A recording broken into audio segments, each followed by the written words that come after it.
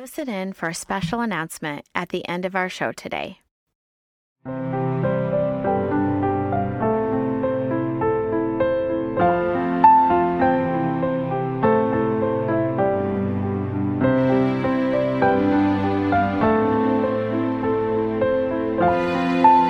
Welcome to Take Heart, where our goal is to give you hope and offer insight and encouragement so you can flourish in your journey as a special needs mom. Each week, Sarah, Amy, and Carrie will explore a theme, share an inspiring story, a practical tip, and an encouraging blessing using their combined experience of over 30 years of parenting special needs children.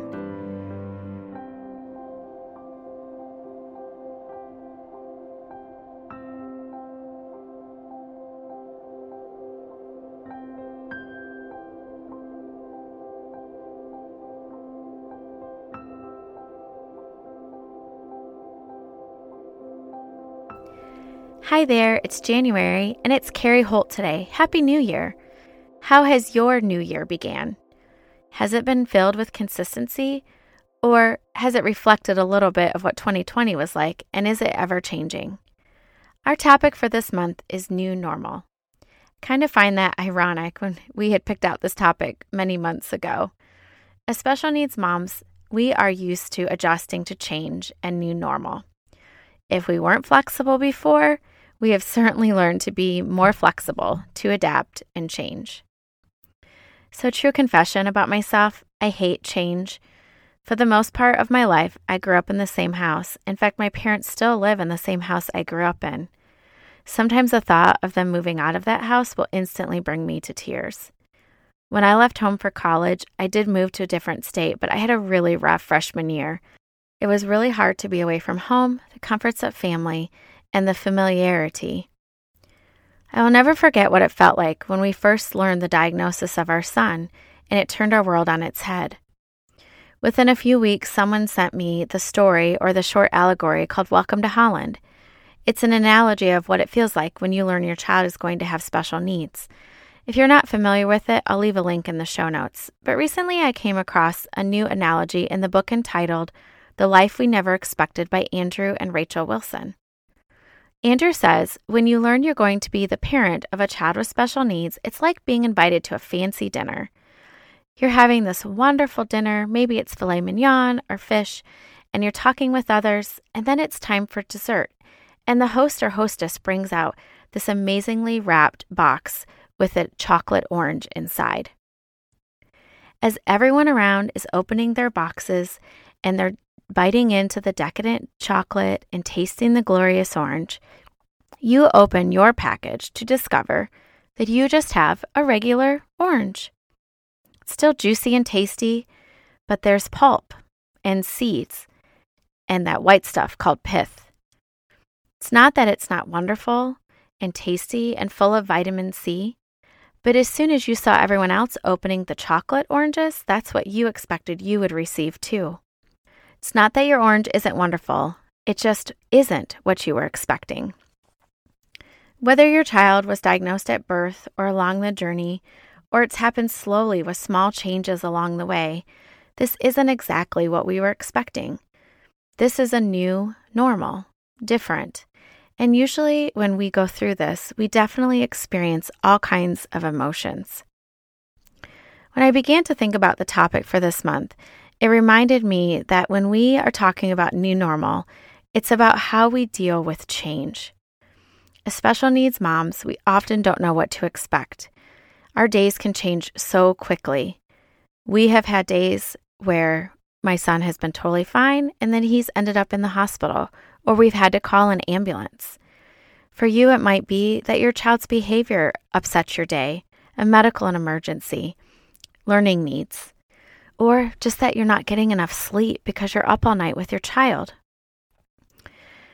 There's definitely seems to be a lot of different reactions to change or a new normal. And honestly, these reactions are not wrapped in nice, neat boxes with bows. Our emotions are complex and they overlap. I know some of the emotions that we experience to new normal are shock, denial, grief, feelings of anger. This is not fair. This is not how life was supposed to be.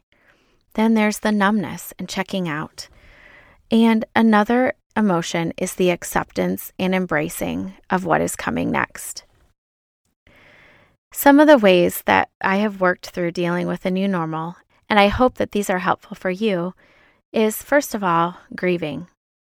It is so important to grieve the things that we have lost, to grieve the changes, whether those are big or small. In the same book I mentioned earlier, the author Andrew says, we need to learn, especially those of us from Western cultures where mourning is so understated, how to grieve in a way that gives due weight to what has happened to us. Otherwise, in our attempt to cope with the situation, we can trivialize the pain and so fail to deal with it properly. Speaking from experience, when I haven't taken the time to grieve the things that I've lost properly, it comes back to bite me later. After we're dealing with grief, it begins to become important to change our expectations. And again, these ways of dealing with new normal are not mutually exclusive. You can hold grief and changing expectations in the same hand. But when we change our expectations to understand that life is going to be a little bit different than we thought, it helps us to deal with the everyday. At least it does with me. When James tells us not to be surprised by the fiery trials, then we can expect them to come, but we can also expect that God will never leave us or forsake us in them. Another part of this has been acceptance, and that has been holding our plans, our children, with an open hand. We are just coming out of the season of Christmas, and I think it's important to take some of our cues from Mary. She was introduced with something that was completely unexpected. She was going to be the mother of her Savior. She asked questions, she was afraid, she had doubts and struggles, and she surrendered. But in that surrender, it didn't mean that what she was dealing with wasn't hard. It just meant that she had to trust God each day for the strength to do what God had called her to do. Another part of dealing with the new normal is worship. I know that this might seem like a strange way to deal with it, but as we work through surrender and acceptance to what our new path in life is, God begins to reveal things. His presence, His mercy, His grace, and faithfulness. We can worship Him in our grief, when we're changing our expectations, and in our surrender. So our son Toby turned 14 last month. And lately, we've been dealing a lot with him asking life's hard questions and him dealing with his new normal. Largely, it's been over the last couple years the realization that he will never walk, that he will be in a wheelchair probably for the rest of his life. He asks things like, why did God make him this way? Why doesn't God choose to heal him right now on this side of heaven? Maybe you ask those same questions about your child. I don't pretend to have all the answers, but here are a few things that I have been learning and helping our son deal with the realization of his new normal. First of all, and this is the one that's been the most difficult for me, has been sitting and listening to him in his grief. I am a fixer by nature, and I just want to fix it for him. I don't want him to have all the complex emotions, and he has been known to tell me, Mom, don't fix it for me, just listen. I have to be comfortable enough to let him wrestle spiritually through with his doubts and questions instead of just giving him the answers.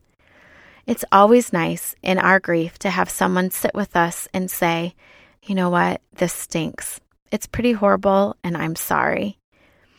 And so that has been one of the ways that I have been learning to help Toby with his grief, is to sit and listen to him. Another way that we've been helping Toby deal with his new normal is pointing him back to Jesus. I don't know if this passage in John is comforting for Toby yet, but it has been for me. It's John 9. In John 9, I feel like Jesus is very clear in giving us an answer about why a man was born with a disability, in this case, blindness. He says, "It was not that this man sinned or his parents, but that the works of God might be displayed in him." This gives me comfort, and I hope it does to you too, that God would choose to use us and our kids to show His glory and to work His mighty works. What's interesting about this chapter is I used to stop in just verses 1 through 3. But the rest of the chapter shows some very trying circumstances that this man who was formerly blind goes through. First of all, he's questioned by neighbors, and then he's basically interrogated by the Pharisees. At first, he admits that Jesus is a prophet. Then they go on to ask his parents about why he was healed or how he was healed. The parents tell the Pharisees to ask the man he's old enough to answer his own questions. And it even says that his parents were afraid to admit that Jesus was the Son of God because they had been threatened to be put out of the synagogue. As a result of his answers to them, they cast him out, and Jesus finds him. Finally, Jesus asks him a very important question. Do you believe in the Son of Man? And he says, Lord, I believe, and worships him. The amazing part of this narrative is not just that he was healed, but that he acknowledged that Jesus is the Son of God. The change was in his heart. May we allow our new normals to point us back to Jesus, for us to remember his promises, and for him to work through us. As Stephen Curtis Chapman says in an old song that he wrote called Believe Me Now, I am the God who never wastes a single hurt that you endure.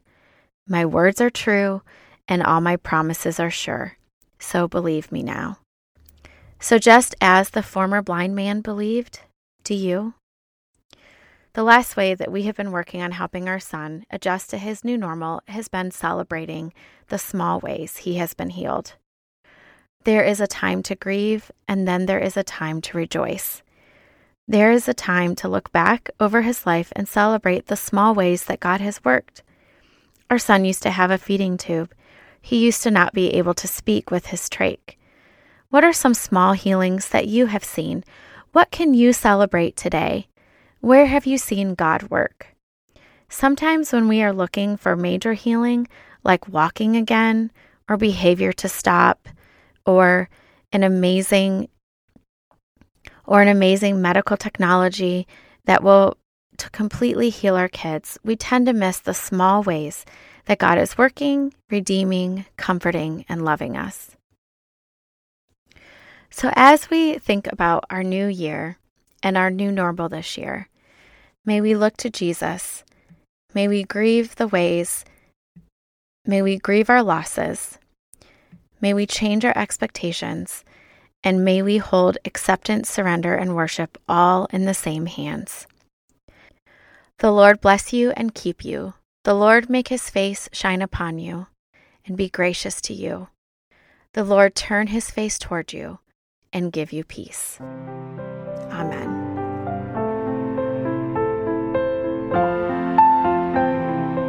Thank you for joining us this week on Take Heart.